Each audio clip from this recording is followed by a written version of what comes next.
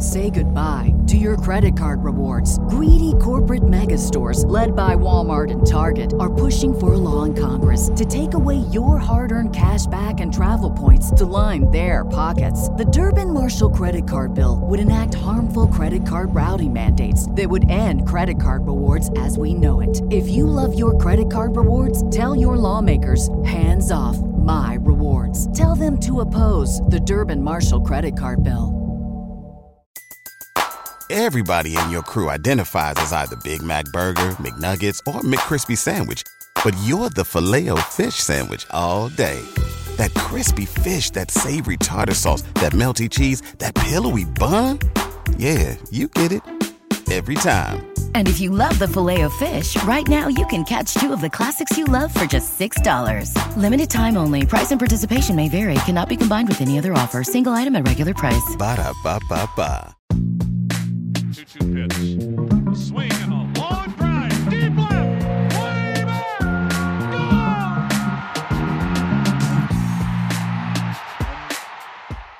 Hey, everybody. Welcome to another Baseball America podcast. I'm Kyle Glazer. We got another great show for you today. We are just under 2 months away from the first day of the 2021 draft. And here to help us break everything down is Carlos Collazo, our lead draft writer. Carlos, this draft has been unique in a number of ways. First and foremost, there was no Team USA last summer. There was no Cape Cod League last summer. And a lot of teams did not have much of a fall. So there's a lot shorter track record with a lot of these guys. And on top of that, because you had a year-plus layoff in some cases, a lot of guys, particularly hitters, were very rusty the first month. They've only started coming around here in the last month or so.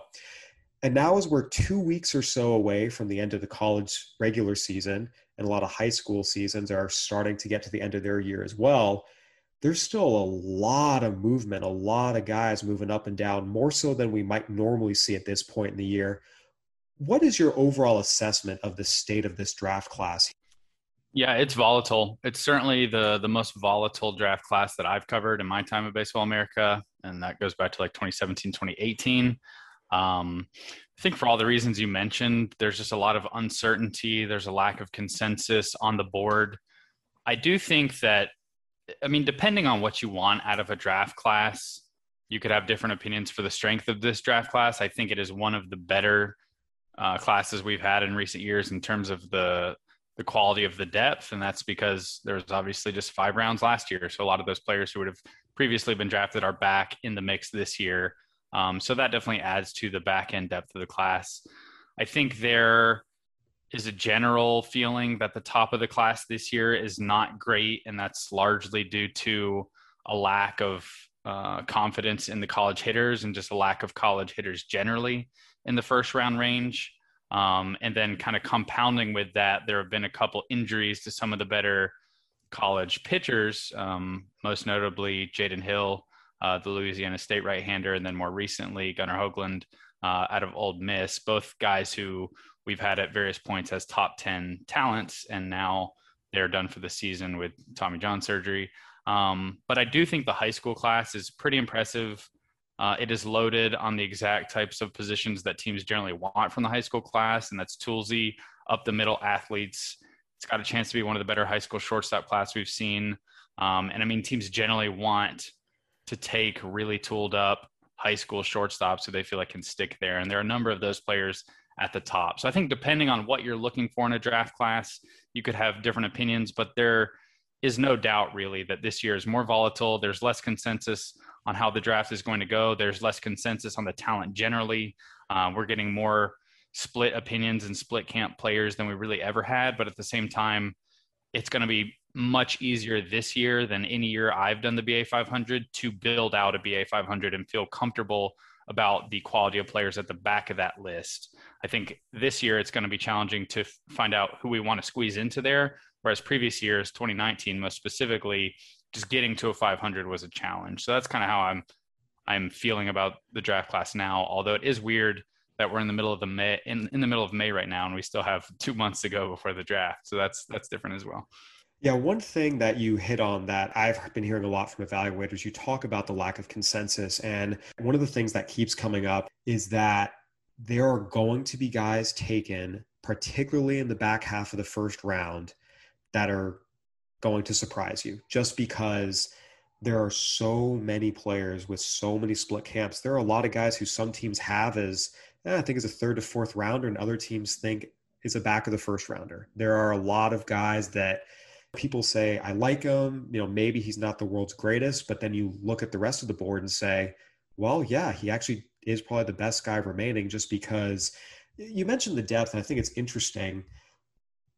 There's a lot of guys who are seen as third to fifth round talents. We've kind of joked a little bit in our meetings, and I've talked about this a little bit with some other evaluators, that there are 150 players who people think are good third to fifth round type of talents, more than there are slots. In terms of the top of the draft, and you mentioned this, one of the things that keeps coming up over and over is the top of this draft is not as strong as the top of recent drafts. You go back to last year with Spencer Torkelson and Austin Martin, and the year before that, especially 2019, where you have Adley Rutschman, Andrew Vaughn, Bobby Witt, CJ Abrams. The top of this class is not as strong as that. But the other thing that's come up is I had one very high-level evaluator who's actually generally a positive guy, a guy who likes players and doesn't crush them too often, say that he honestly thought there were only 15 or so players in this class who are actual first rounders on talent. And then after that, it's just this huge jumble. So guys who are going to go in the first round might not be first rounders if you just grade them out on talent, but because of how this class lines up, it's going to be a crazy ride. It feels like from pick 16 through about 75, at least, it feels like, maybe even down to 100. Yeah, I think there's a lot of truth to that. It makes sense. I think that things might even get wackier a lot earlier, just because really the last 3 years, we've had pretty consensus top players in the class, whether that's a no doubt clear-cut number one like Adley Rutschman, who we certainly don't have in this class, or whether that's a 2018 where we have a guy like Casey Mize, who did not enter as the presumptive favorite, but about halfway through the college season kind of established himself as the no doubt top guy. Same thing in 2020. We had Spencer Torkelson and Austin Martin as kind of the clear-cut top two in the class. So you kind of knew what was happening at the very top. I think this year, just given the fact there seems to be like a top tier of 4 or 5 players who everyone kind of views as the top players in the class, but depending on the teams you ask, you get so many different orders of how you would line those guys up. I think that introduces a lot of elements, whether teams are going to be hunting for deals in terms of signing bonuses, whether teams are going to get aggressive with manipulating their pool because they kind of see a big chunk of players in a similar tier. And so the way that teams are going to tackle that, I feel like, is going to be really interesting. And to the point about the first round talent overall, I'm interested in how this draft is going to pan out in a few years, because I do think there is a lot of talent, and I think there's probably a relatively normal amount of pure talent in the first round. I think what makes things tough for the teams is you don't have much confidence in that talent. You don't have the track record, especially on the college side, to look at a player and have a lot of confidence for what he is. Just given the fact that we had a shortened 2020 season, you only had 4 weeks of a sample for many of these guys. And while most of the players had a freshman season that was pretty normal, there are guys like Jack Leiter and other draft-eligible sophomores or draft-eligible redshirt freshmen, whatever the categorization is this year, who their first year was last year and it was a 4-week sample. So you really want more time for a lot of these college players where you can get the reps and have like a statistical baseline where you feel comfortable. And that's just not the case with this class, more so than really any draft class we've ever had. I remember last year we talked about how COVID obviously impacted the 2020 class, but we had heard constantly that scouts were saying the 2021 class was going to be even more so impacted, just because you don't have that kind of history, the extensive history on players that you would typically have. So for a guy like Adrian Del Castillo, who had really 2 years and it was 1.5 seasons of really, really impressive hitting, this year he hasn't really done it to that extent. So is he the player we saw the last 2 years and is just struggling for whatever reason this year, whether that's due to the layoff that you mentioned, just a lack of reps, or is he more of the player that teams have seen this year? So how teams are going to figure out those challenges and separate the signal from the noise is going to be really interesting. But I do think every team will probably feel very, very comfortable with the players they take in the 3 to 10 round range, just because of that additional depth. I think every team is just going to be thrilled with the players that get to them because there's additional depth and the consensus is going to fall off a lot quicker. Yeah, absolutely. Again, I just go back to the idea that you have a kind of a group of 5 at the top, 15 guys who are seen as clear-cut first rounders, and then just the giant jumble. All it's going to take is one team to feel a little bit higher on some guys, and we'll see some guys go in the back of the first round that maybe wouldn't have been expected to go there entering the year. Carlos, you kind of alluded to this. At the top of the draft, there is not a lot of consensus right now. You hit on it. Casey Mize really separated himself as the number 1 player in the 2018 class during the season. Adley Rutschman was the top prospect wire to wire in the 2019 draft. And even last year, you and I had the discussion between Spencer Torkelson and Austin Martin. But as things sort of played out, it became clear that Torkelson had kind of separated himself. This year, it's, as you mentioned, all in the eye of the beholder. What is the update? Where do we stand right now in terms of the number 1 pick? Yeah, I think it's just it's a big question mark right now. There's really been no clarity on that. I think the teams at the top are still looking at a pretty wide group of players that they have in consideration there. I think it would be very surprising to me if the Pirates had kind of identified the guy that they were taking already at this point. And I think it's probably going to be a down to the wire decision. There is a group of originally it was like a top 3 or 4 group with the Vanderbilt right-handers, Kumar Rocker and Jack Leiter, and then Jordan Lawler solidly in that group. Marcelo Meyer earlier on was kind of a guy who was on the cusp of that, and teams could see solidly in that top tier. It seems like he's in that now. And then probably one of the better performers in the first round on the college side, Henry Davis, catcher at Louisville, is more and more frequently being talked about in the same group of players. And I think is solidly in the mix at all of these spots. Who's going number 1 is pretty impossible for me to say at this point. I think we still, again, I think it's just going to be a matter of these teams watching these guys down the wire and seeing if any of the players come out and kind of establish themselves and say, hey, I'm the guy. It's a lot easier for the college players to move themselves up or down a draft board than the high school players. Early on, it looked like Jack Leiter was kind of moving in that direction, really dominating SEC pitching. But then he struggled a little bit in terms of giving up some home runs, skipped a start, came back and was the same guy. Kumar Rocker, I think when he's on, has the most overwhelming stuff in baseball, but I think the consistency of his pitch quality, and not just in terms of velocity, but just everything, location, command, just the pitch ability, I think that is more inconsistent than Leiter. So that maybe has teams a bit worried. I think teams, when they're picking in this range, generally would love to get a college hitter who plays a premium position because you have the upside and you have the confidence that he's going to pan out. So maybe teams wish there were college shortstops instead of like a Lawler or a Meyer who maybe bring a little bit more risk because of the additional projection. And then Henry Davis, I mean, there's really not a lot of holes to speak of in his game unless you want to get really critical about his defensive ability. There are some teams who think he needs work as a receiver and as a blocker, but I've talked to some evaluators at the top of the draft who are saying, yeah, that is true. But when you think about where the game's going in terms of robo-umps, Henry Davis is really positioned to have the exact strengths you want for a catcher who doesn't have to worry about pitch framing. He's got a near elite arm behind the plate. He's very strong in terms of how he can hold up defensively. He's got great makeup. He has a real want to get better and to learn how to manage a game. So I think those are all the attributes and traits you would want of a catcher defensively. And then he also brings almost innate pure bat to ball skills and an understanding of the strike zone as a hitter with more power than maybe teams were expecting entering the year. So it's an interesting group of players at the top. And I think I'll just be really interested to see who ends up going number 1, because I think depending on the day, I have different preferences who I like at the top, and it's kind of evolved throughout the entire spring for me. One of the things that has been an interesting development was entering the year, as you mentioned, it really was kind of a big 3, if you will, at the top of Kumar Rocker, Jack Leiter, and Jordan Lawler.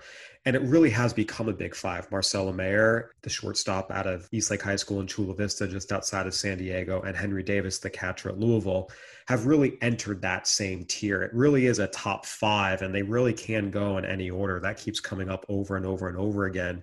one of the big factors this year, because there's just a sense there really isn't a ton of separation between these five, is money. The money is going to be a big factor this year, where this isn't a case where a team feels like, well, we can go under slot, but we know we're getting a lesser player. This is more a year where a team can feel like, hey, we're probably getting an equivalent player, or a player where at least there's not a ton of separation. And if he's willing to sign for $500,000 less than the other guy, let's do it. Yeah, I mean, I think that's a great point. I think that's what's going to happen this year. The last few years, you kind of hear that chatter that money is going to start to factor in how the top 10 goes every year. I think that's even more of a case this year. And I almost kind of hate that, because I would love to see teams have to go out there and say, okay, this is who we think is the best player in the class. Money is not a consideration, but that's not really how the draft works. For baseball side, there's a lot more flexibility for teams to maneuver their money and to work the draft board. So maybe that's good for the teams and for the players as well, to have a little bit more leverage in where they want to go or what they want to set their price tag for. But I would really love to see how the board went if it was like an NFL system where it's hard slotting. You know, you're paying the most for this guy. You've got the top pick. All right, who do you think is the best player in the class? And it's not to say that the Pirates are going to take a player and not think that they got the best player in the class. I'm sure they're picking one. They want to get the best player in the class, but certainly all of these other financial parameters come into play. Yeah, and to be clear, money's always a factor, but it just keeps coming back more and more that even more than usual this year, money's going to play a huge role in who actually goes number 1, number 2, number 3. Carlos, you mentioned Jack Leiter and Kumar Rocker, some of the differences between them. And just looking at it performance-wise this year, both have been very, very, very good. Again, there have been different ups and downs for each of them. Leiter missing a start and had a rough start a little while back. Rocker's had some inconsistency here and there, but when you look at the big picture, these guys have both been absolute standouts. From a pure performance perspective, Leiter does have the lower ERA of the two, has the higher strikeout rate of the two, lower opponent's average of the two, and generally has been seen as having pulled ahead of Rocker. Again, not an enormous separation, but generally he is seen as being a little bit ahead. How do these two compare to each other just in terms of their stuff, the type of pitchers they are, and ultimately how teams are seeing them? Yeah, I think, again, depending on who you ask, some teams would prefer Kumar Rocker and some teams would prefer Leiter. I do think you're right that maybe more would be more in favor of Leiter just given the performance this season, but both have their question marks. I think Kumar is more of a physical kind of workhorse power pitcher. He's got a really lively fastball at his best. That velocity has been a bit inconsistent from start to start this season and also at times in the past. I think his breaking ball, his slider is one of the better pure breaking pitches in the entire class. It gets absolutely ridiculous swings from hitters consistently, whether it's in the zone, whether it's out of the zone. And when he is putting a fastball in the strike zone and kind of getting ahead in counts, it's really tough for college hitters to do much of anything with that breaking ball. He's also added a cutter this year, which looks like a solid pitch. At times in the past in high school, I've seen a good changeup from him. Neither of these two pitchers throw a changeup a ton in college. And I guess that makes sense given the just pure fastball and breaking stuff that they have at their disposal. Generally, college teams aren't using changeups at a high rate. I think he's got a chance to have a good one moving forward. I'm probably more on the optimistic side there just because I've seen it in the past in person. But teams don't have a ton of conviction in that pitch specifically. And then when you look at Leiter, I think most people would kind of describe him as the more advanced pitchability guy. And I'm curious how that's going to pan out moving forward because I don't know what the actual rate would be, but I think Rocker's walk rate this year is quite a bit better than Leiter. So I wonder if that's just a case of Leiter being more willing to pitch outside of the zone. I do think that there's a chance that Leiter being described as this like really advanced pitchability guy might lead people to overstate the actual command that he's shown. That was the case in high school as well. He was kind of this pitchability guy. And then during the spring, he walked more batters than teams expected. That said, I don't think he's some erratic pitcher. He's got a really good fastball that plays extremely well in the zone. He's a shorter right-hander who has a pretty good approach angle at the plate. The pitch has good carry in the zone, gets a lot of swings at the top of the zone. And then he pairs that with a good downer curveball that he has pretty tremendous feel to spot consistently. He can use it in the zone to get strikes. He can use it out of the zone as a chase pitch. He's also got a slider that just gives batters a different look from a breaking ball. He used a two-seam fastball, and he's also used a changeup in the past that, again, I think has a chance to be a good pitch, because when I've seen it, it showed potential. And I think when they're both in situations where they're using that pitch more, they both have potential. But I think both of these guys have a chance to be middle or tick better. I don't think either of these guys profile as like frontline starters at this point. You'd probably want a lot to come on for both of them in that regard. But if they were like solid number 3, number 2 types, maybe, I think that's a solid projection for both of them. I think either of them could move quickly and pitch in the majors in some capacity. Leiter just obviously knows what the professional grind is about, given his background and his dad. And then Rocker's pure stuff. I don't see why it couldn't play in a bullpen role right away when you consider what guys like Garrett Crochet have shown as well. But obviously all of that is kind of dependent on where the team's at. Yeah, you hit on this, and I thought it's one of the more interesting things. Rocker is known as kind of the big, overpowering guy, just pure power, whereas Leiter is kind of considered the pitchability guy, maybe the more polished of the two. But Rocker's walk rate is actually significantly lower than Leiter's this year. Rocker's walk rate is 2.8 per 9. Leiter's is 4.1 per 9. So there actually is a substantial difference, and it kind of goes against, I think, maybe some of the assumptions about the two of them. Moving forward with these two, they are in consideration to go number 1 overall. Let's be very, very clear about that. Are you getting the sense from evaluators that they have done enough to maybe go over some of these really talented young shortstops? Because generally speaking, and again, there's plenty of instances of a pitcher going number 1 overall. But generally speaking, teams are always a little more wary just because of the injury factors. And in general, we've seen when there is a clear-cut position player to take, teams have generally leaned in that direction. Yeah, I think that's a smart move. Just the attrition rate in general of pitchers should make teams a little bit more hesitant. And like you said, if you do have a bunch of players who you kind of view as similar talents, it makes all the sense in the world to me to have just, okay, we'll go with the hitter because we feel more comfortable with that profile panning out. That makes all the sense in the world to me. I do think both of these guys have done what you want them to do. I mean, just performance-wise, Kumar has been one of the better pitchers in college baseball since he's been at Vanderbilt. And again, Leiter has shown maybe better like highs when he's pitching well than anyone. So I think both of them have done a lot to cement themselves and give teams confidence if they're picking up top. But I also think that we would stop short of saying that they were flawless prospects and they had no questions. I mean, I've talked to scouts who question just like I said earlier, the consistency of Kumar Rocker's stuff outing to outing and within games. I mean, there was a game not too long ago where he struck out the first 7 batters of the game and looked like he was about to dominate the entire game. And then the next inning, he gives up 3 or 4 hits and a few runs. So those are the questions for him. For Leiter, I mean, we have durability questions. Teams were kind of saying, hey, like Leiter's pitching really well. We want to see what he does over a full season because we've never seen that from him. And then a few weeks ago, he skipped a start, have no details on why he needed to do that. Vanderbilt just said they were kind of managing his workload, which until something comes out, I mean, that's what they were doing. But there are questions with both of them. Leiter is not the biggest guy. So I think teams would wonder, how's he going to hold up over a pro schedule? So there are definitely nits you can pick with these two and with all the other guys who are in this range.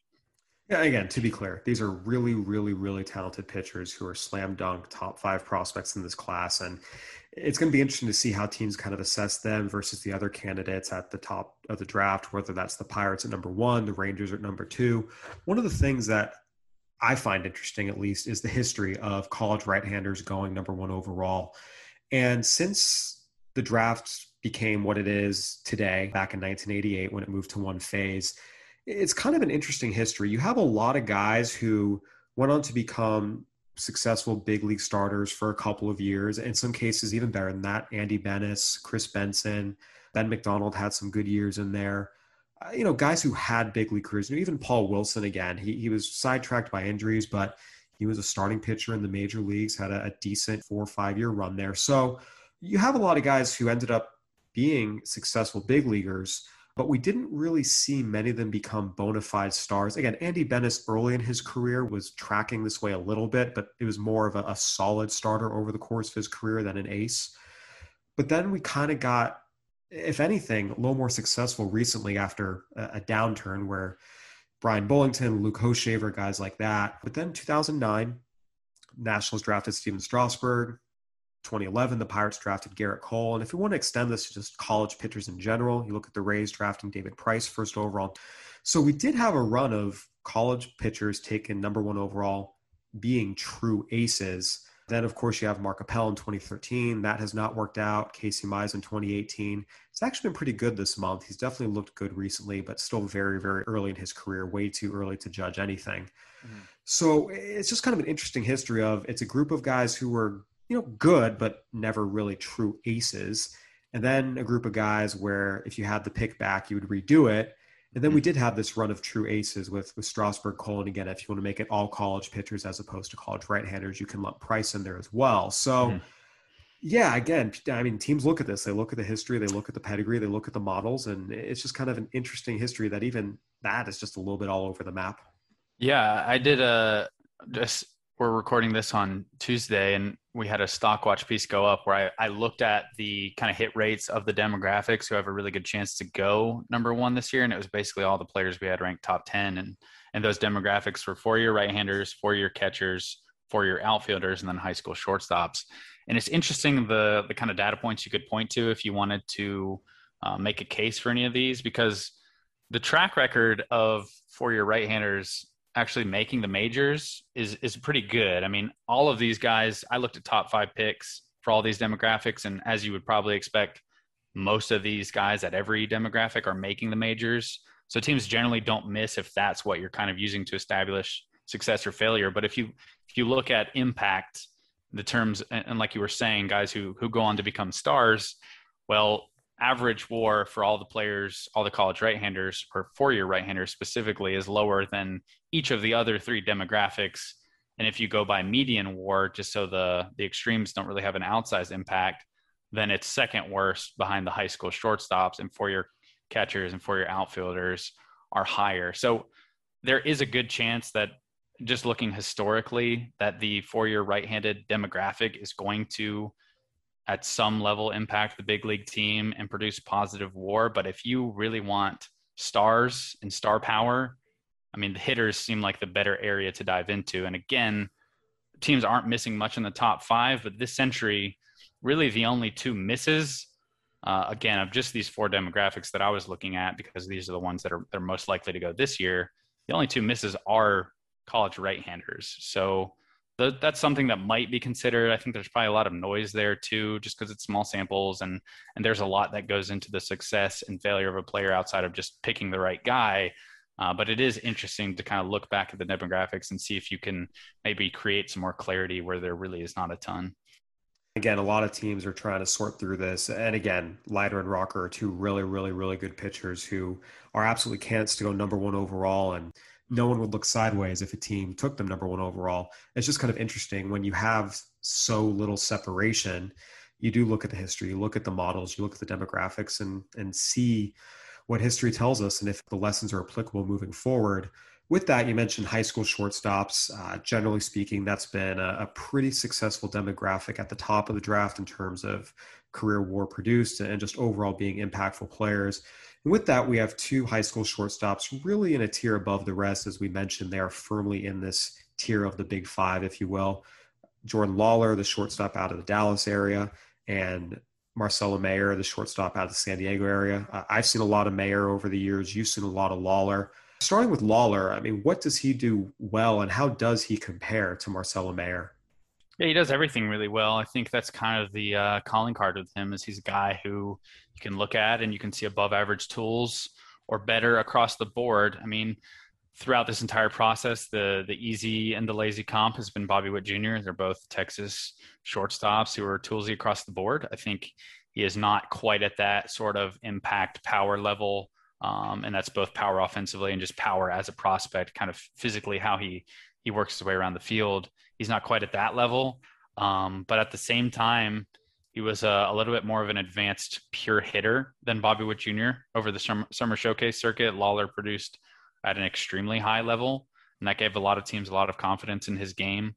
Good defender at shortstop. He's probably a plus runner. He's a guy who maybe won't have plus power, but with his frame as he fills out, there's a chance he could get to solid average or above average power. So there's really a lot to like about him. I think maybe the one knock on his game is he has shown some swing and miss at times. But again, that was the same case with Bobby Witt Jr. So when you do everything else that he does, and you have hit at a high level against the best pitchers in the high school class, I think a little bit of swing and miss is fine. Just kind of comes with the profile. I think Meyer is a similar guy who has impact potential as a hitter and as a defender. Both of these guys graded out really well when we asked the industry who the best defensive infielder in the class was, and both graded out really well when we asked who the best pure hitter in the class was. They were both top 2 in those categories, with Lawler getting best pure hitter entering the season and Meyer being best defensive infielder entering the season. I think the biggest difference with them is that Meyer is not this sort of twitchy athlete. He doesn't look like he's ever going to be a plus runner. He's a bigger guy now, and as he fills out, he's probably going to get a tick slower, but he's very polished and smooth and instinctual with how he goes about the defensive game. He's got very reliable hands. In terms of his glove work, he can throw from multiple angles. I think his timing, his internal clock is very advanced for a young position player, although both of these guys are players who have played in the South and played for a long time, so maybe you would expect that. But again, offensively, extremely good feel for the barrel. I think he's got a chance to maybe have a tick more power at the end of the day than Lawler. And there's less swing and miss in his game, but I think they have a chance to, in different ways, get to similar value, if that makes sense. But just the confidence that teams seem to have in both their hitting ability and their ability to play a high level of defense on the left side of the infield should mean that they don't fall down the board very far at all when we actually get to the draft. Oh, yeah, it would be shocking if either of these guys got past the Orioles at number 5. Yeah, again, that is the biggest thing. Lawler is the twitchier, bouncier athlete type. Meyer is just so silky smooth in everything he does. I've gotten to watch a lot of him over the last couple of years, and just watching him play shortstop, it's one of those guys where it's just so graceful and fluid. It's almost beautiful watching him play shortstop, if that makes sense. Absolutely. And as we've seen from some of the better defenders at the major league level, you don't have to be this burner runner to be a great defensive shortstop. That's not really a requirement. Yeah, and I think the thing is, too, people focus a lot on that. I almost think they underrate the bat a little bit. I remember in one of the chat questions, someone asked you about, is he just an all-glove, no bat? It's not in any way, shape, or form. Not at all. I mean, some people might like his offensive upside better than his defense because there are some teams who think he might eventually become a third baseman. So yeah, I mean, I don't agree with that assessment, but what I'll say is, having seen a lot of Marcelo Mayer hit, it's that same smoothness, just so calm and steady in the box, makes everything look easy. I've seen him turn on mid-90s with a wood bat and hit it for a triple off the wall in right center in a pro stadium. I've seen him let pitches travel deep on the outer half, line them hard the other way, recognizes breaking stuff. I mean, it's consensus. This is a plus hitter. I've also gotten consensus above average power at the end of the day, which I think is interesting. A lot of confidence. He's going to grow into it because he consistently finds the barrel. And as he gets stronger, a lot of those doubles and triples are going to start carrying out. The thing that intrigued me the most is I had a conversation with a high-level evaluator who has a really, really, really good track record of evaluating hitters. And I was talking through Mayer with him, and I asked him, hey, do you have 6 hit, 55 power? Froze and said, I went 70 on the hit. I mean, it's just so smooth. It's everything you want to see from the approach, the recognition, the swing, barrel extension, all of it. This is a guy who I think people have generally thought of him as a tier below Lawler as a shortstop. And I can't speak to Lawler just because I haven't seen him as much.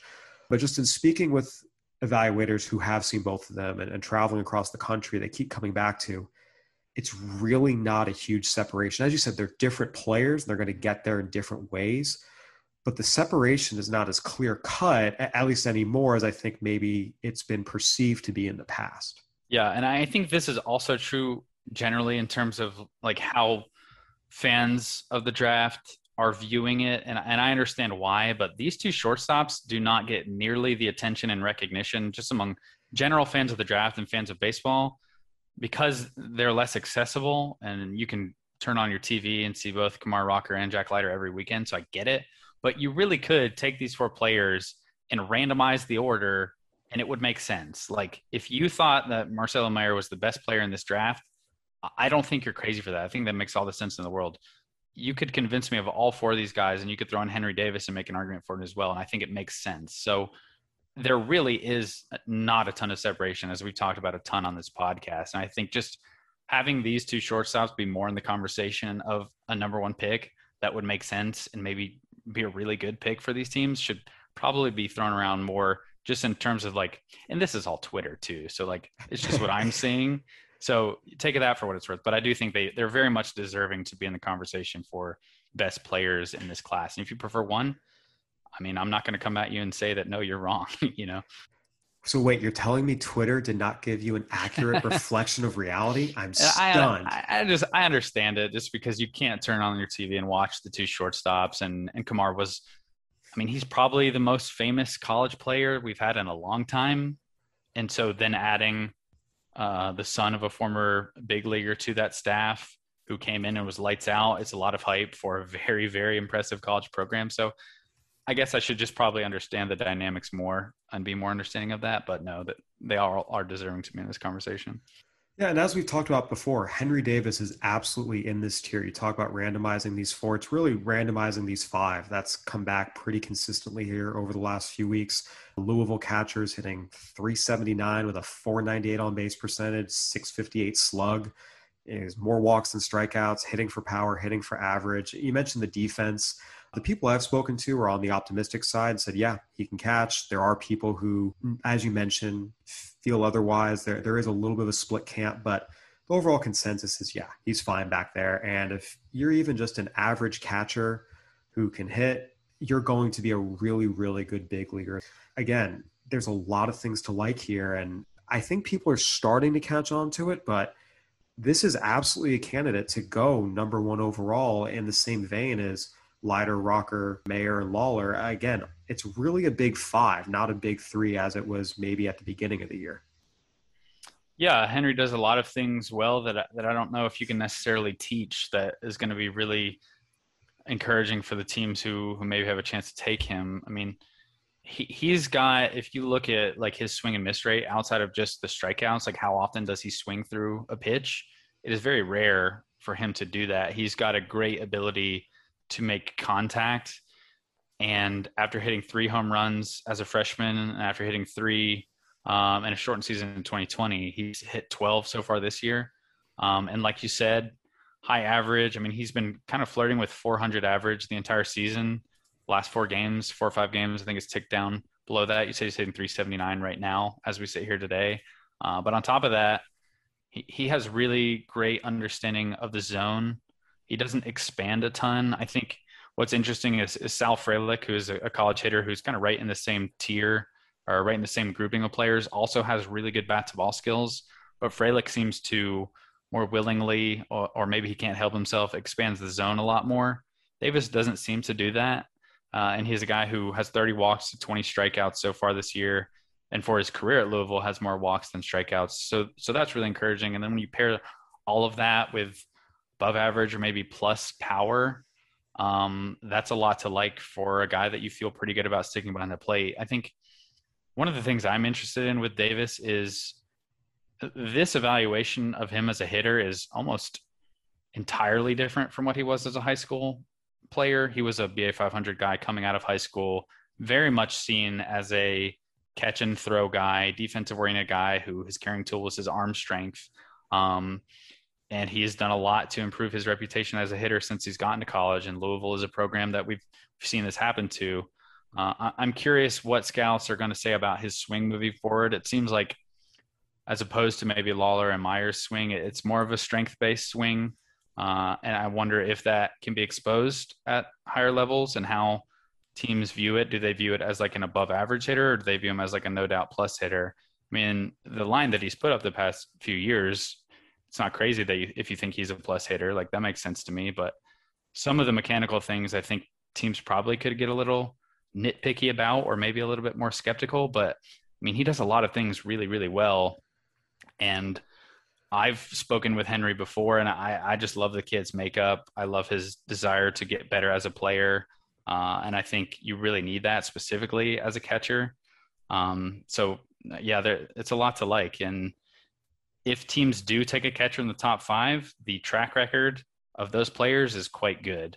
So I think it's probably a pretty high bar to clear to be a catcher that goes in the top 5. But if he does go there, I mean, it's going to look pretty good for him moving forward, I would imagine.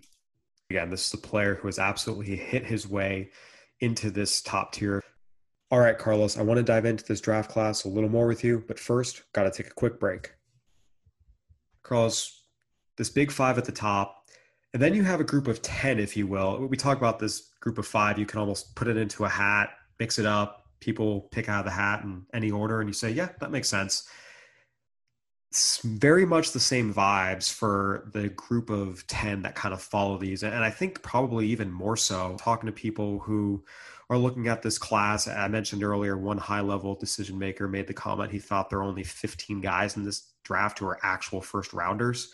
You've got those clear-cut top 5 and kind of the next group of 10. But in this next group of 10 as well, there's not a lot of separation. There's a lot of different preferences out there depending on the team you talk to.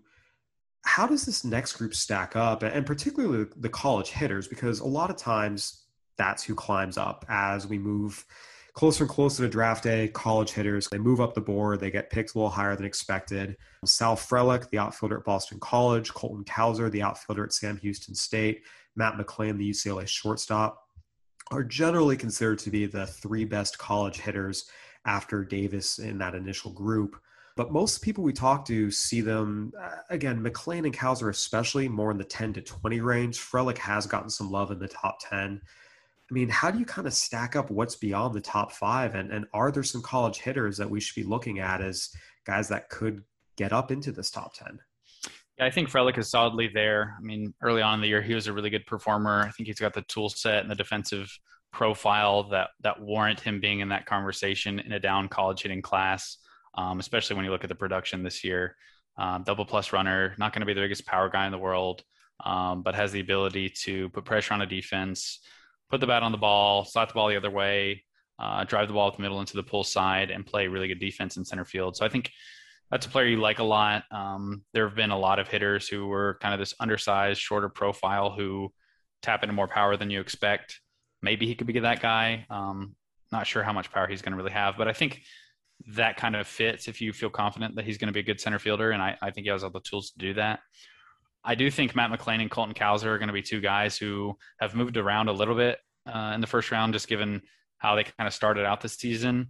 Both are trending in the right direction. And like you've said previously, and like is the case every year, college hitters are the demographic that's going to keep sliding up the board. It's kind of interesting to talk about Matt McLain with people because I think there is a lot of split camp and just in terms of the impact of the player that he's going to be. I know some teams think he's more of that like very solid player who maybe isn't a shortstop that's going to provide value, going to hit, not going to have a ton of power, pretty good runner. And then I've talked to other people who think that he is going to be a good defensive shortstop. He's got the arm strength to fit there. He's looked better recently at the position after not looking great defensively early on. Teams that are higher on him probably think he's like a no doubt plus hitter. So I think that is a profile, and especially when we're talking about maybe the only college shortstop of like the next 40, 50 players, like that could be a guy who shoots up and goes really well. And then Colton Cowser is interesting because he's one of the few players that actually has some summer track record with Team USA because he was an underclass member of the U.S. national team in 2019, and scouts are really excited about his swing, his offensive potential. And I know entering the year kind of on his to-do list was show that you can play center field defense, tap into some more power because he had never hit for a ton of power. Well, the power has come. The reports I've gotten so far seem to indicate that he's done really well in center field. He's another guy who controls the zone well. So maybe at the end of the day, both of these guys are guys who are just going to kind of by default get inside the top 10 because you have a lot of comfort in their profiles and their hitting ability. But I do think they're trending up. But once you get beyond them, I mean, unless you are like just still very high on Adrian Del Castillo and you think that he's just going to hit, which many people do. I mean, it's not a lot of college hitters that you can feel great about that either profile well or don't have some pretty big concerns or don't have like an electric tool set. So I mean, this is the weakest area of this draft class, the college hitters. And I'm curious how, we'll never be able to know this, but I'm curious how the college hitting class would be viewed if we had a normal year last year. But we can only go with what we have to work off this year, and that's kind of the picture that we have at this point.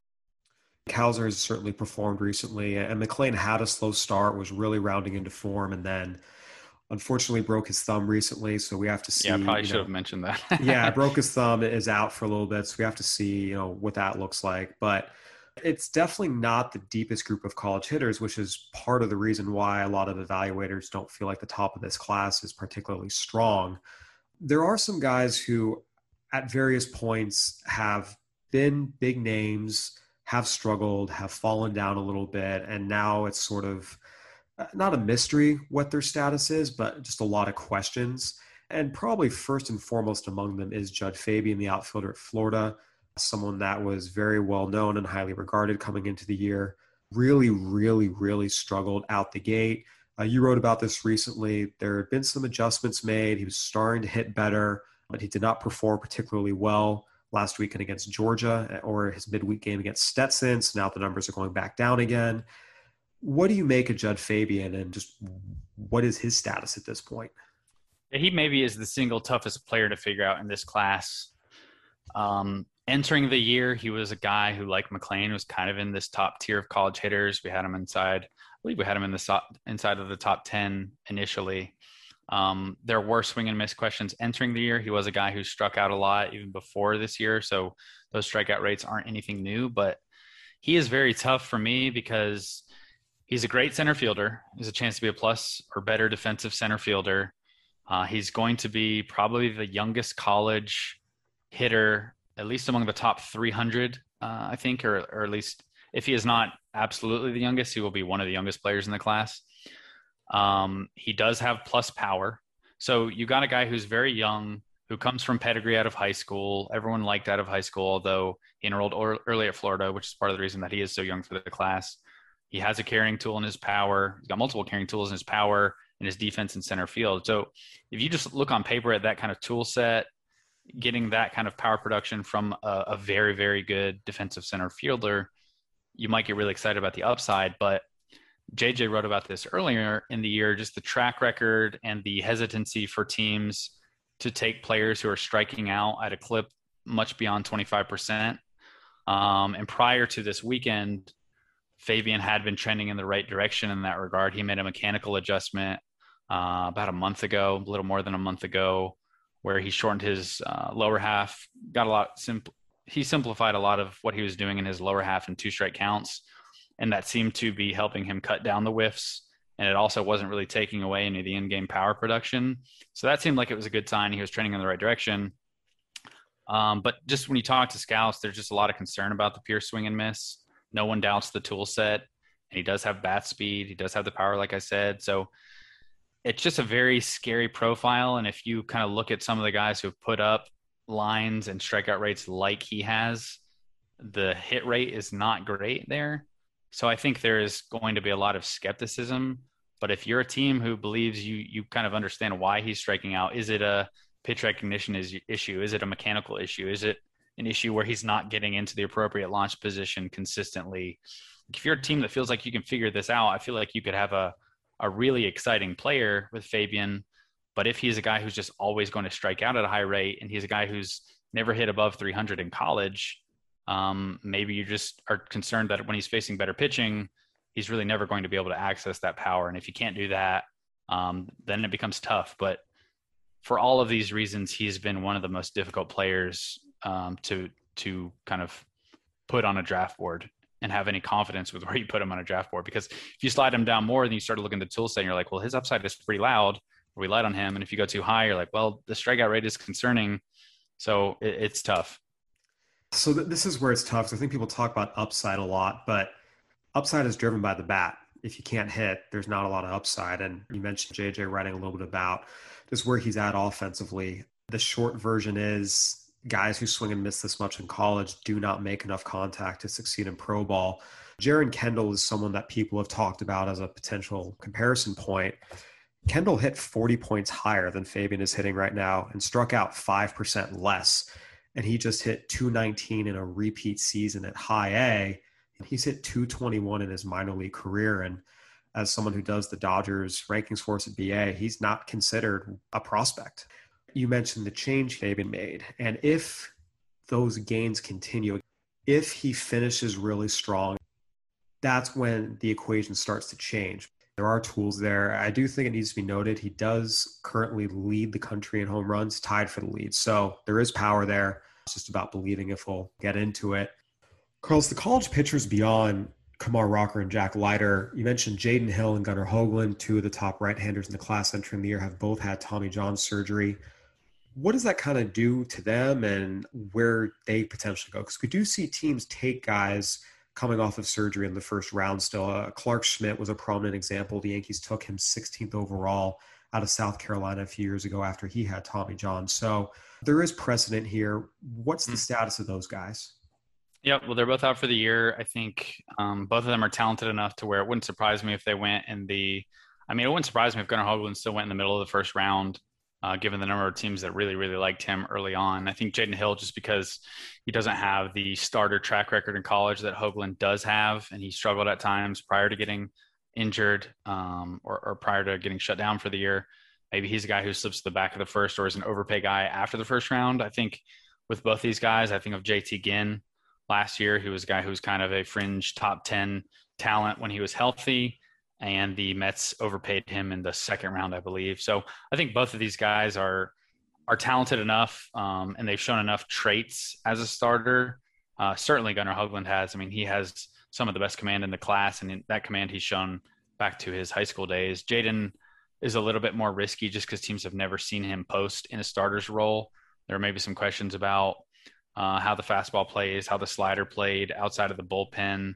But again, if he was injured prior to actually having his surgery, maybe there are questions where you wonder if he wasn't at full strength this season. So I do think both have pretty good upside.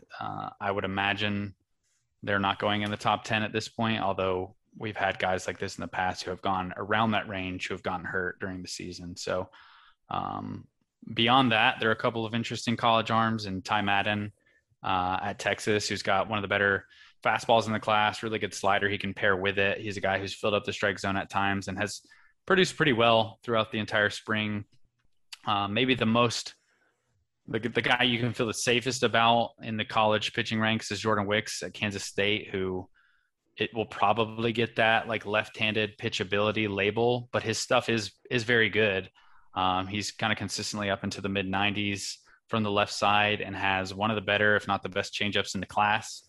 It's a pitch that plenty of scouts have put double plus grades on, and his slider is pretty good too. And he's done a good job this spring. So I feel like that is a profile.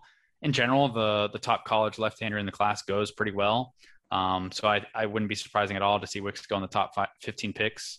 And then maybe in the opposite kind of zone is Sam Bachman at Miami of Ohio, who maybe has the best two-pitch combo in the class in a fastball that's been up to 100, 101 miles per hour, and then a slider that, again, could be a double-plus pitch.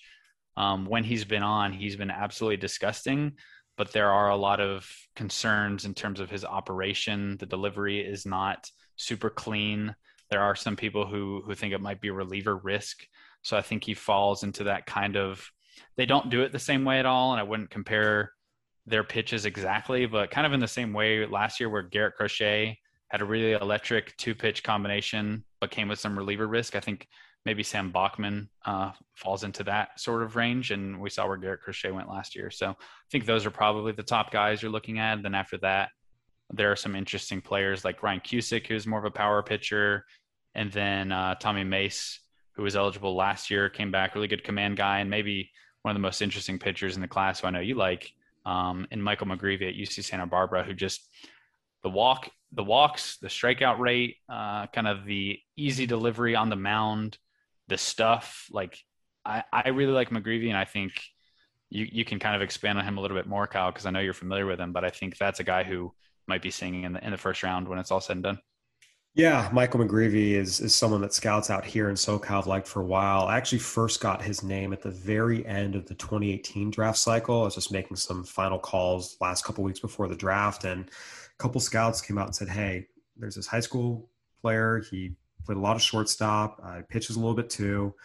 We're starting to see the velocity spike a little bit here at the end of the year. He's a good athlete. Can't do it yet. There's not a lot of track record, and he's got UC Santa Barbara, so it's not really a situation where you pay up and whatever it's going to take to sign him." But they really, really liked him. He got to UC Santa Barbara and really has been a standout since day one. He was a freshman All-American, had a .99 ERA last year before the season shut down, and has really established himself as the best college pitcher out here on the West Coast this year. And all the things you mentioned, good athlete, elite strike thrower, 4 pitches, plus fastball, plus breaking ball. There's just a lot to like there. And the more you kind of watch him and see him perform, the questions go away. And I'm going to be interested to see just how high he goes. Early in the year, he was on our radar. Very quickly, he put himself into that second round range. And with every start, it's, hey, he's probably going more back of the first now.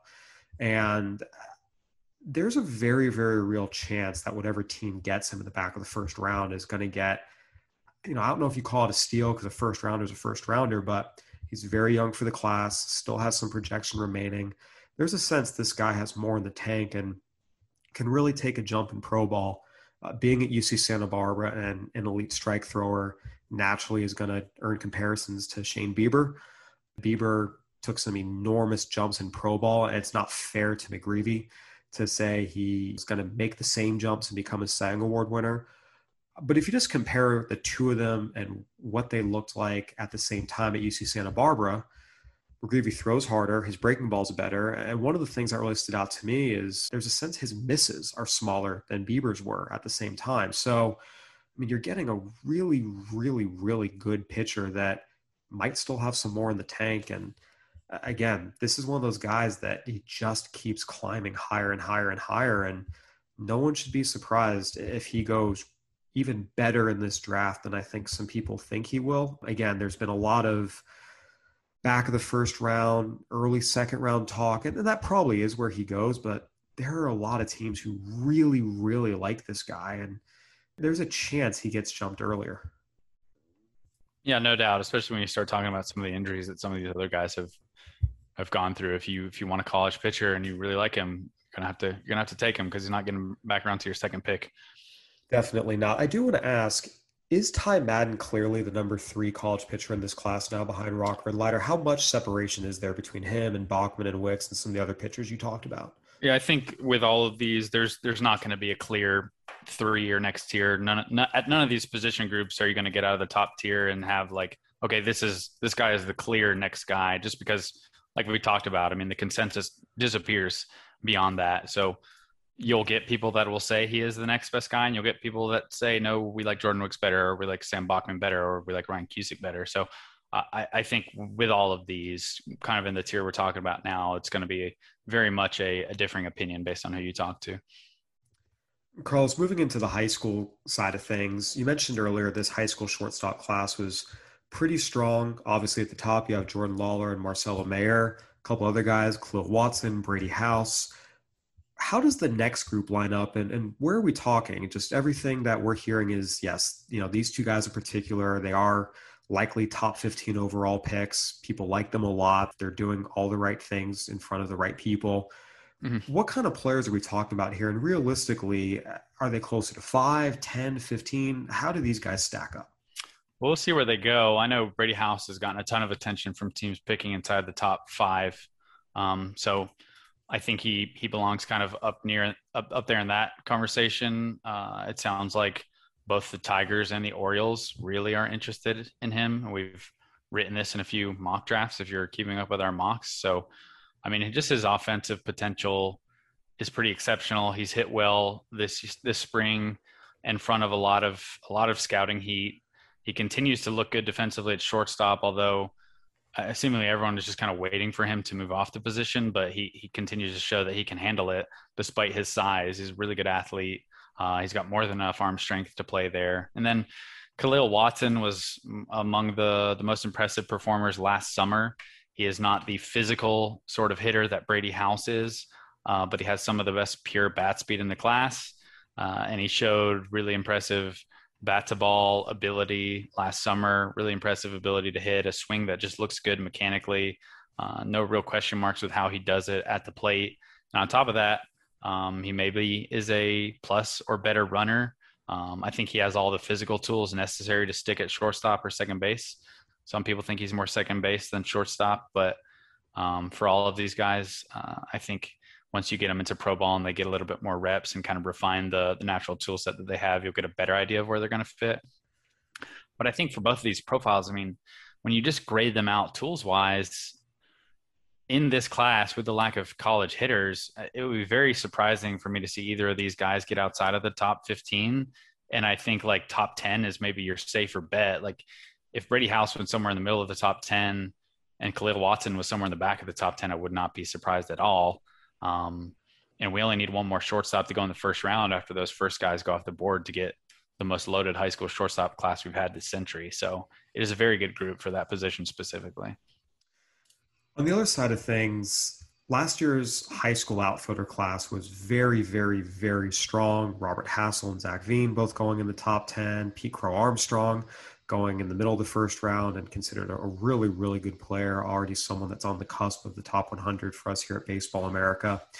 This year's high school outfielder class is very, very different. We talk about the muddled middle, if you will, and one of the things that's come out is there's a group of about 8 different high school outfielders who I know I've spoken to some evaluators who say they can all go in any order starting from about 25 to 50. And there's just, it really kind of depends on your own personal preferences, which one you like more than the other. Just again, not a lot of separation. How do you kind of assess this class of high school outfielders? I think last year we saw the high school outfielders were also the best pure hitters in the class. And this year it's the high school shortstops that seem to be the best pure hitters. This high school outfield group is immensely toolsy and immensely athletic. And I think for most of them at the top, you have more questions of swing and miss. And I think that's probably the case for each of Joshua Baez, James Wood, Benny Montgomery, maybe less so with Will Taylor because he did show really good bat to ball skills last summer. And Will Taylor is a guy who's trending up. But all the first 3 guys that I'm talking about, I mean, if you look at their tool set, like Benny Montgomery, maybe tool for tool is the best player in the class. If you're just looking at the tool set, he's an elite runner. He has raw power, great defender in center field, really strong arm. Joshua Baez, I mean, might have the best raw power in the class, showed swing and miss last summer, and you're not going to get much better feel for his pure hit tool given the competition he's facing in the Northeast. James Wood, again, showed massive power potential, really kind of a freak athlete at 6'6", 230. So he's got a ton of upside, has shown some swing and miss this spring that maybe is concerning. So I think for all these guys, you've got a tool set you can be excited about. They're all really impressive athletes that you can get excited about, but you don't have the Robert Hassel type hitter. And those guys are kind of paired with the shortstops. So that's kind of how I see the high school outfielders. I think if you are a team that wants to chase upside, there are a lot of players who you can feel really excited about just given the tool sets and the pure athleticism. There are also a lot of multi-sport guys just in general in the high school class, but particularly littered amongst the high school outfielders. And high school catchers are the profile that's probably the least successful of any in the draft. I shouldn't say probably. It is the least successful profile in the draft. But there are 2 good ones in this year's class, Harry Ford and Joe Mack, both of whom we have as potential first rounders in our most recent update.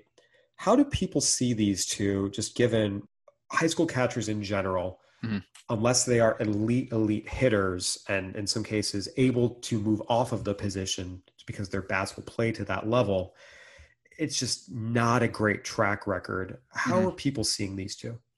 Yeah, I think they are the right type of high school catchers, like you said. Neither are defense first catch and throw guys where you have real questions about the bat. They're both very different. Harry Ford, I mentioned the athletes in this class. Harry Ford is probably the most naturally athletic catcher that I have covered. Anthony Siegler is kind of a freak athlete in his own right, but Harry Ford is maybe more of like an explosive athlete that a lot of scouts think can capably play other positions, whether that's second base, third base, or even center field. I mean, he's a legitimate plus runner. He's very strong, has pretty good bat speed, has shown some power potential, and good offensive skill. So I think there are enough teams that are in on that all-around tool set, athleticism, and offensive profile with versatility as a defender. If he's not able to stick at catcher, where you feel pretty good about the overall profile, that he's probably going to go in the first round. And like Brady House, he's a Georgia guy who's performed pretty well this spring. Joe Mack, it's a little bit tougher to get a read on him just because his season got started a lot later than Harry Ford, but I would say he's similar to it's not a direct comp because like you've said before, sometimes it's not fair for either player when you're comparing them, but I think of him similar to Tyler Soderstrom last year. He's a kind of a physical left-handed hitter who showed some power, has a really strong arm behind the plate. And if you feel really good about his left-handed bat and power potential, you probably could feel comfortable moving him off catcher if he needs to move. I think both of these guys have shown enough to where you wouldn't just automatically move them. But I do think both probably have the offensive tool set where you can feel more comfortable taking them when you consider, like you were saying, the hit rate of high school catchers. These seems to be the guys who do the things you want a high school catcher to do right now. But then lastly, high school pitchers, there are some very, very good arms in this class. Jackson Jobe has kind of established himself as the top high school right-hander in the class. After him, there are some differing opinions. Andrew Painter down in Florida has been really, really good. Bubba Chandler is a very intriguing athlete. Some teams are very interested in. Chase Petty has become social media famous, throws very, very hard. How is this group kind of stacking up right now beyond Jackson Jobe, who I think it's fair to say has really separated himself as the top high school right-hander in the class? Yeah, I think it's a good group. I mean, there are 3 or 4 players you could see going in the first round among the high school pitchers. And then I think the depth of the high school pitching class is really, really strong as well, particularly with left-handed pitchers. I mean, left-handed pitchers are a commodity for a reason, and there are a lot of really exciting ones in this high school class. I mean, a guy like Joshua Hartle, who was one of the better pure strike throwers in the class, and is maybe the next really impressive North Carolina left-hander, kind of following in the footsteps of a Mackenzie Gore and a Blake Walston. I really like what Hartle does on the mound. And then you have guys who are kind of the exact opposite mold further down our board in Maddox Bruns, who, I mean, I've talked with scouts who think that his pure stuff is better than anyone in the class, college or high school. From the left side, gets into the upper 90s, has 2 breaking balls that could be plus pitches. But the question with him over the summer was the control. He's done better in that regard this spring, but that's still a pretty risky profile. And even beyond that, there are a lot of pitchers in the Northeast. There are pop-up guys who scouts are running in to see now as they make their runs through. We haven't really talked about it on this podcast, but the Northeast high school class is one of the better specific demographics of this draft class. And then you have guys like Thatcher Hurd, who is a conversion guy, really good athlete, good body control, good mover on the mound. And is showing stuff now, and you can project on him moving forward. Haven't even talked about Chase Petty, who you just mentioned. He undoubtedly has the best fastball in the class. Now, maybe if you look at kind of hit rates and track records, maybe you don't want that. But he is a good athlete. He has a good slider. There's a lot of effort to the delivery. So maybe that's, I think 10 years ago, maybe 15 years ago, this is a guy who's getting talked about as like top 10, maybe like top of the draft just because he throws so hard. But I mean, you know, as well as anyone, Kyle, that just the hit rate for guys who throw that hard this young is not great. So I think there are some reasons to be concerned about that. But I also think he's a guy he's gotten a lot of attention at the back of the first round still. So there's something about how he does it that teams are still in. I'm sure there are going to be teams that are just out on that profile regardless in the first round, but there are still enough teams that are willing to take risks on that type that I think it shouldn't surprise you when he's taken in the back of the first round. Historically, a lot of times the best high school pitchers, particularly high school right-handers, end up being the guys who were taken more 30 to 40 than the guys who were taken 1 to 10, 10 to 20. I had a big story about this a few years ago. Who's your pick for a guy that is maybe more that comp first round type, early second round type that you wouldn't be surprised if we look back 5-6 years from now and they've ended up having, or I shouldn't say 5-6 years from now, 10 years from now, and they've had the best major league career out of all the pitchers taken. Yeah, I would hope that teams, if that's the case, I would hope that teams would identify the reasons those guys went and start taking those guys first, rather than just like assume that their comp or second round pitcher is going to be the one that works. But I do think the guy I really like is Joshua Hartle. I already mentioned him. If you want to talk about specifically high school right-handers, maybe it would be Hurd. I really like the guys who have athleticism, have a clean delivery, have good strike throwing ability, because I feel like, again, I mean, you've written about it, JJ's written about it. It just seems like command is something that's a lot harder to teach than pure stuff. It's a lot easier to increase your velocity, it seems, than to increase your command. So just take your pick of any of the guys who have really good strike throwing track record. And for me in this range, I do point to a Joshua Hartle or a Thatcher Hurd. I think I just like a lot of what those two offer, kind of in the same way that we're talking about Michael McGreevy, although on the college side. And I think McGreevy's stuff is quite a bit further ahead of these high school players, but those are two that I really like. Yeah, one guy that has raised my eyebrows a little bit and has been getting some love is Ben Caderna, the right-hander out of the Kansas City area. He's someone that a lot of people are really going in to see, and just kind of checks a lot of the boxes in terms of the size, what the present velocity is, room to grow into more, the strike throwing, field of spin. I mean, you just talk about, okay, it's the right look for what high school right-handers tend to work out. As we've talked about, it's not the guys who throw 99. It's the guys who are more in that 90, 91, up to 94 range, occasionally up to 96, have room to grow into more. And as you mentioned, already have the strike throwing ability, show three pitches, have the ability to just really grow and develop even further as opposed to being maxed out already. So he's someone that's definitely caught my attention, someone that's being talked about, and someone that we could definitely see go very well in this draft. And there's a lot of people with good reason who think that he has a very, very bright future ahead of him. No doubt. I think another one that I would throw out there is maybe a little bit further down the board that I really like is Branson Cool. He is one of two really exciting prospects out of South Dakota, and I think he has all those kind of classic projection pitcher traits that you like to see. So he's maybe one a little bit further down the board that I like. Speaking of that, Carlos, every year there are guys who rise late and are getting more and more buzz as the year goes on, especially this year. We've talked about it really from the beginning that there's so much volatility. There is an extreme lack of consensus really almost everywhere in the draft, but especially once you get into the back of the first round. Who are some guys that you are hearing or you like or that you've seen that could sneak up there and be the surprise back of the first round, comp round pick? I think the pool of players that probably fits that description is larger this year than any of the drafts I've covered, just because, again, there's no consensus. There's so short track records. I will say that it seems like typically the pop-up players and the guys who get a lot of steam and kind of come out of nowhere are normally the high school players who just didn't play on the travel circuit. This year, there are a lot of college players who are popping up, and it's because last year they didn't have the time to establish themselves as players to be known about. So the top guy that has kind of popped up, although it's not recent, is on the high school side is Peyton Stovall, who we had as kind of one of the first names we left off our preseason list. So we knew about him. He wasn't a nobody, but he's really been one of the better performers on the high school side as a hitter, just homers constantly, has a really well-made swing now, gets to his power. Maybe he doesn't profile the best defensively, but teams really like the bat. So I could see him sneaking into the first round. If your team who kind of looks around the landscape and you're like, I don't love a lot of the bats available, we really have a lot of confidence in Stovall's ability to hit and to hit for power.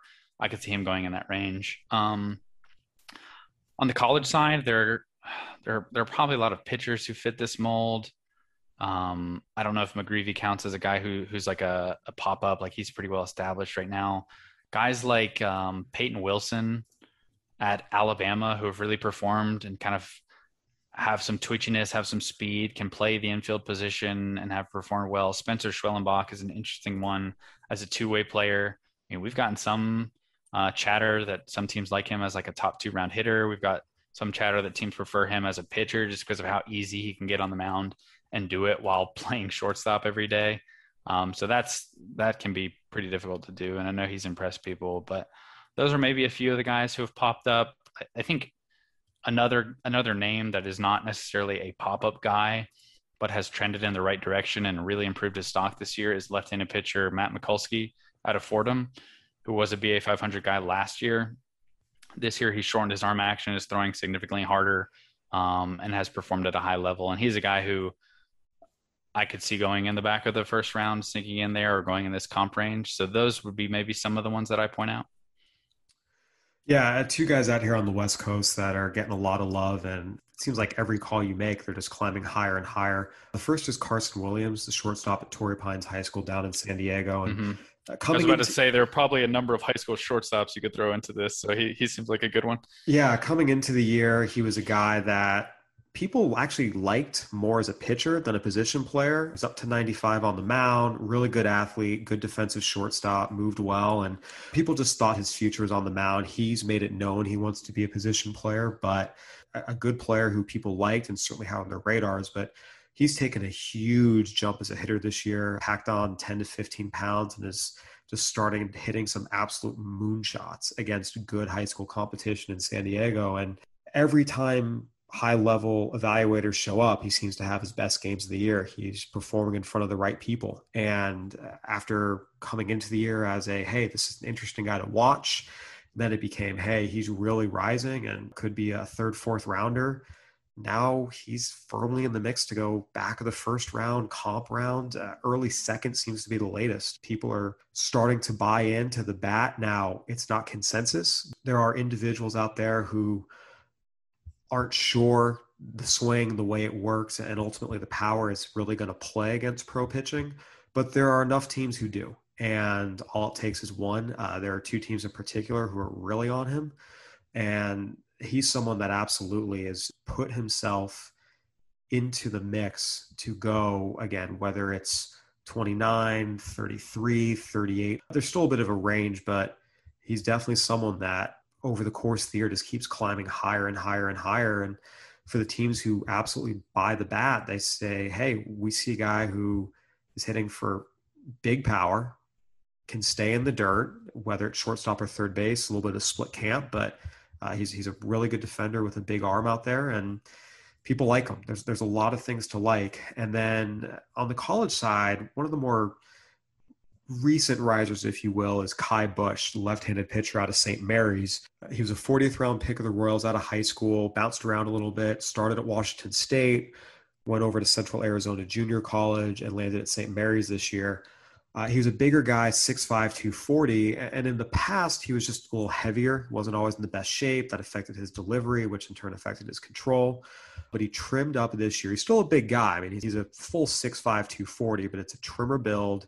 The delivery's gotten better. With that, the stuff has gotten better. The control's gotten better. And really, the stuff's actually gotten better throughout the year. He was up to 94 earlier in the year. Now he's recently started touching 96. And teams are looking at and saying, we've got a 6'5" lefty up to 96 with two decent secondaries, and he's throwing strikes and he's trending upward. Why wouldn't we take this guy, or at least consider him at the back of the first round and in the compensation round? So again, this is so volatile. If any of these risers we're talking about really struggle over the next 2, 3, 4 weeks, then maybe things can change just as they've risen over the last couple of weeks. I mean, that's how quickly these things are changing.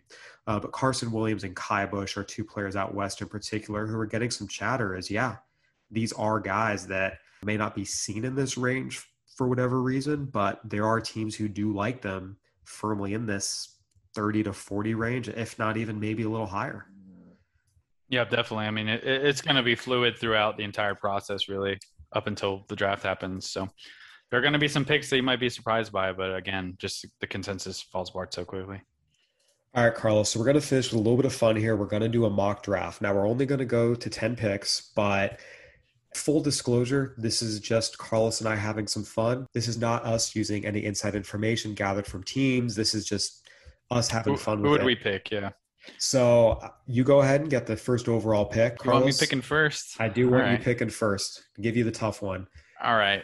First overall, Pittsburgh Pirates. I think the first five are probably going to be tough. I'm going to go with probably the guy that I've been higher on than everyone on the staff the entire process. I'll take the Texas shortstop, Jordan Lawler. I just like his all-around game.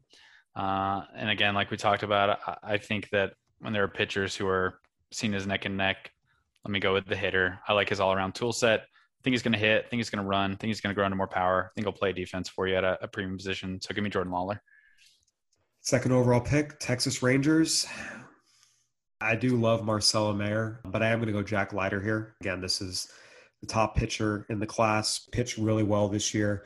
The walk rate is a little concerning. You don't want to see 4.1 per 9 in college, but you see the stuff. You see what he's been able to do this year. And yeah, for the Rangers at number 2, I'll go Jack Leiter. Right. I was kind of thinking that you might take Marcelo. And since you didn't, I'm going to take him at number 3. Who am I picking for here? The Tigers? Yeah. So I will take Marcelo Mayer. Like you were talking about, I love his offensive upside. I mean, with both these shortstops that I've got here, I like the offensive and the defensive tools that they show. I'm not really too concerned that he's not the twitchiest athlete. I just think he does everything so well and at such a high level. I have really high confidence in this pick. So I'm happy with that one at number 3. Yeah, they would certainly be getting a great player. 4th overall to the Boston Red Sox, I'm going to go Kumar Rocker out of Vanderbilt. That's big, durable right-hander with a proven track record, durability, performance. There's been some inconsistencies this year, as you talked about, but I think if you just take a step back and look at the big picture, this has been one of the best pitchers and one of the best college conferences, and someone that I think the Red Sox would be very, very happy to have in their system. I get all the bats, and I'm going to go with another bat here at number 5 for the Orioles. And I'm going to take Brady House. I do love his offensive upside. I like just the high school shortstop demographic in general. I think that's one of the strongest areas of this class. I think Brady House has just really, really loud hitting and power potential. I like the athlete. I think wherever he winds up defensively, he's going to be a good defender on the left side of the infield for me. And he's got a chance to have massive power. So I'll take Brady House out of Georgia for the Orioles. All right. Give me Henry Davis at 6 for the Diamondbacks. Great hitting catcher all day, every day. All right. At number 7 for the Royals, I think I'm going to take – I'm torn between 2 hitters here. And I think I'm going to go Khalil Watson. I'm going to scoop up all the high school shortstops. I love the swing. I love the bat speed. I don't really care that he's not the biggest guy in the world. I think he's going to have power. I mean, the swing that Josh got recorded a few weeks ago from one of his first games is just really impressive. Yeah, give me all the high school shortstops. I'll take Khalil Watson at number 7 for the Royals. Number 8 for the Rockies. I mean, none of these picks are easy at this point. Yeah, you can think about it a little. They're going a little faster than the actual draft does in real life. So yeah, gosh, this is a tough one. I mean, we have Sal Frelick as the top college hitter in this class outside of Henry Davis. Not the biggest guy, but he's consistently performed, and he's playing well. I'll go ahead and take the top college hitter here that's on the board. So Sal Frelick to the Rockies at number 8. All right, so my last pick here with the Angels. The board gets a little bit bigger here for me, the number of players that I'm looking at. There are some college hitters that I feel comfortable with, but I don't necessarily feel really excited about. So I think I'm going to oh man, this is tough. I'm really torn between 2 pitchers here. And I'm glad, at least I'm not glad, but at least Gunnar Hoagland is injured. It makes it a little bit easier for my decision here. But I think I might go Jackson Jobe. And it seems crazy to me to take a high school right-hander inside of the top 10. But, I mean, when you grade him out, it's a pick that I'm just really excited about. I feel like he's got 2 traits that are really hard to teach, and that's ability to throw strikes, which maybe I don't want to overstate it. He's not like some super command pitcher, but I do think it's going to be very good control. He's athletic. There are no real glaring red flags with the delivery. And I think as he continues to kind of get better pitching, coaching and development, and he focuses on pitching exclusively, because it's only recently that he started to focus on pitching, he's just going to keep getting better. And just his innate feel for spin, all of those things together, in addition to like a really good changeup he's shown, there just aren't a lot of questions I have for him. And I know the profile historically is pretty risky, but I'm going to chase the upside here and go for Jackson Jobe. All right, brings us to the Mets at number 10. Yeah, this isn't easy. Yeah, I'm glad we're not the ones actually making the decisions. Yeah, I felt like last year we were able to get through 15 or 16 without too much hesitation. But again, this kind of goes back to what we talked about. You know, every draft is different. This is one where there's a lot less conviction on guys. We've talked about a couple guys having injuries, has thinned it out at the top. Yeah, I mean, at this point, I think you have to look at Ty Madden, the right-hander at Texas. I mean, he's done everything you want. He's performed this year. There's stuff. You know, we consider him a top 10 talent in the draft, and that's based off feedback from evaluators all across the game. And I think at this point, yeah, that's the guy you take if he's available there on the board for you. Nice. So Ty Madden to the Mets at number 10. And there we go. That's a wrap. So we had Jordan Lawler, Jack Leiter, Marcelo Meyer, Kumar Rocker, Brady House, Henry Davis, Khalil Watson, Sal Frelick, Jackson Jobe, and Ty Madden. That is our top 10. Did I take all college guys and you take high school guys for I kind all of boxed you into that, but I knew I really wanted at least 3 of the high school shortstops, and I had a feeling that I was going to be able to get a couple of them. And then I was torn between Khalil Watson and Sal Frelick at my second to last pick, and just opted for taking all the high school shortstops, and then kind of rounded it out with a high school right-hander. So, you know, I guess we have our tendencies, Kyle. You want the college guys, I'll take the high school guys. Works for me. I mean, I just believe in taking the top talent on the board. But yeah, no, it's certainly interesting. And again, this is going to be a very, very interesting draft. Hopefully Carlos and I have covered it for all you guys. And it's mid-May. The draft isn't until the All-Star break this year, middle of July. So a lot can and will change between now and then. But it's certainly been an interesting year already, Carlos. And I know it will continue to be as we get through the end of the college and high school seasons here and move closer and closer to draft day. Yes, sir. It's been fun, Kyle. Thanks for having me. All right, everyone. That will do it for another Baseball America podcast. Go ahead and give us a review on iTunes, Spotify, Stitcher, whatever platform you're listening on. We'd love to hear from you. For Carlos Collazo, I'm Kyle Glazer. Thanks for listening. Stay safe, everybody.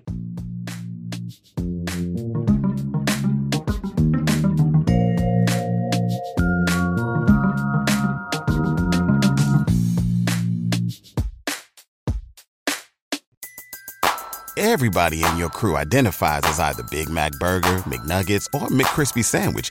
But you're the Filet-O-Fish Sandwich all day. That crispy fish, that savory tartar sauce, that melty cheese, that pillowy bun. Yeah, you get it. Every time. And if you love the Filet-O-Fish, right now you can catch 2 of the classics you love for just $6. Limited time only. Price and participation may vary. Cannot be combined with any other offer. Single item at regular price. Ba-da-ba-ba-ba.